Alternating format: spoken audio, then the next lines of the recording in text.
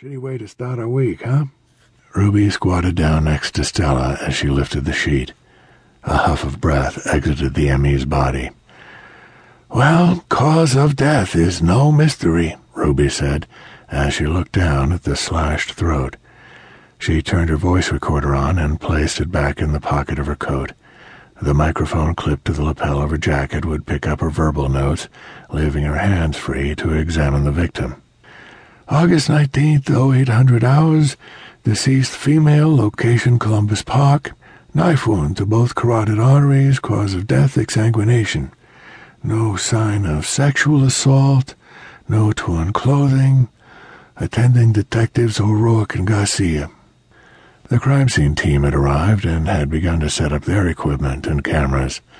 They greeted the detectives and the ME and started their work. Be certain to get good shots of all that glitter on her face, Chris, Garcia told one of the CSI team. You got it, detective. A voice called to the murder cops. O'Rourke and Garcia turned to see the young patrol officer approaching them, holding a purse in his hand. For Christ's sake, officer, get some gloves on, O'Rourke yelled. The rookie cop froze, his triumphant smile sliding off his face like ice cream down the side of a cone on a hot day. He looked around to see where he should put the purse so he could put on gloves that he didn't have. Stella took pity on him, walked up and took the purse from his hands. Sorry, I know better. I want to get it back to you. Sorry, he trailed off. Garcia handed him several gloves. Go back and be sure the others have at least one glove on before they touch anything that they find. Yes, ma'am. Did you look inside this? No, ma'am. Brought it straight back to you and Sergeant O'Rourke. Stella opened the zipper of the handbag and carefully looked around inside. O'Rourke watched as she opened it. No cell phone. Go back and see if any of you can find a cell. Look at all the garbage receptacles. Yes, ma'am. The officer scurried off. Lip gloss, 2 condom packets, a key ring with 2 keys.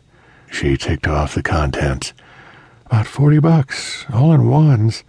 No credit cards, no driver's license. Garcia had flipped open the wallet that was still in the handbag. Just our luck, O'Rourke growled. Wasn't a robbery. She paused. But look.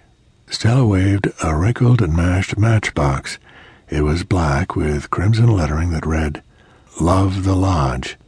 What do you want to bet someone at this club knows the Vic? O'Rourke turned back to the ME. Ruby, how soon can you get the Vic cleaned up and get us a photo we can use, minus the damn glitter? Late today, maybe in the morning. Do your damnedest for today, will you? Email it over to us. I'll do my best. The ME turned to her 2 attendants. Okay, boys, let's load her up and take her to our house. Her assistants unfolded and unzipped a body bag and gently moved the victim into it. They then strapped it to the gurney and draped a navy blue blanket over it all. They pushed the gurney up the path toward the van, its wheels making an obscenely complaining racket in the stillness of the park. The city sounds seemed to have dimmed as the pall of violent death hovered over the trees in a murky cloud. The CSI photographer shot photo after photo of the surrounding area where the body had lain.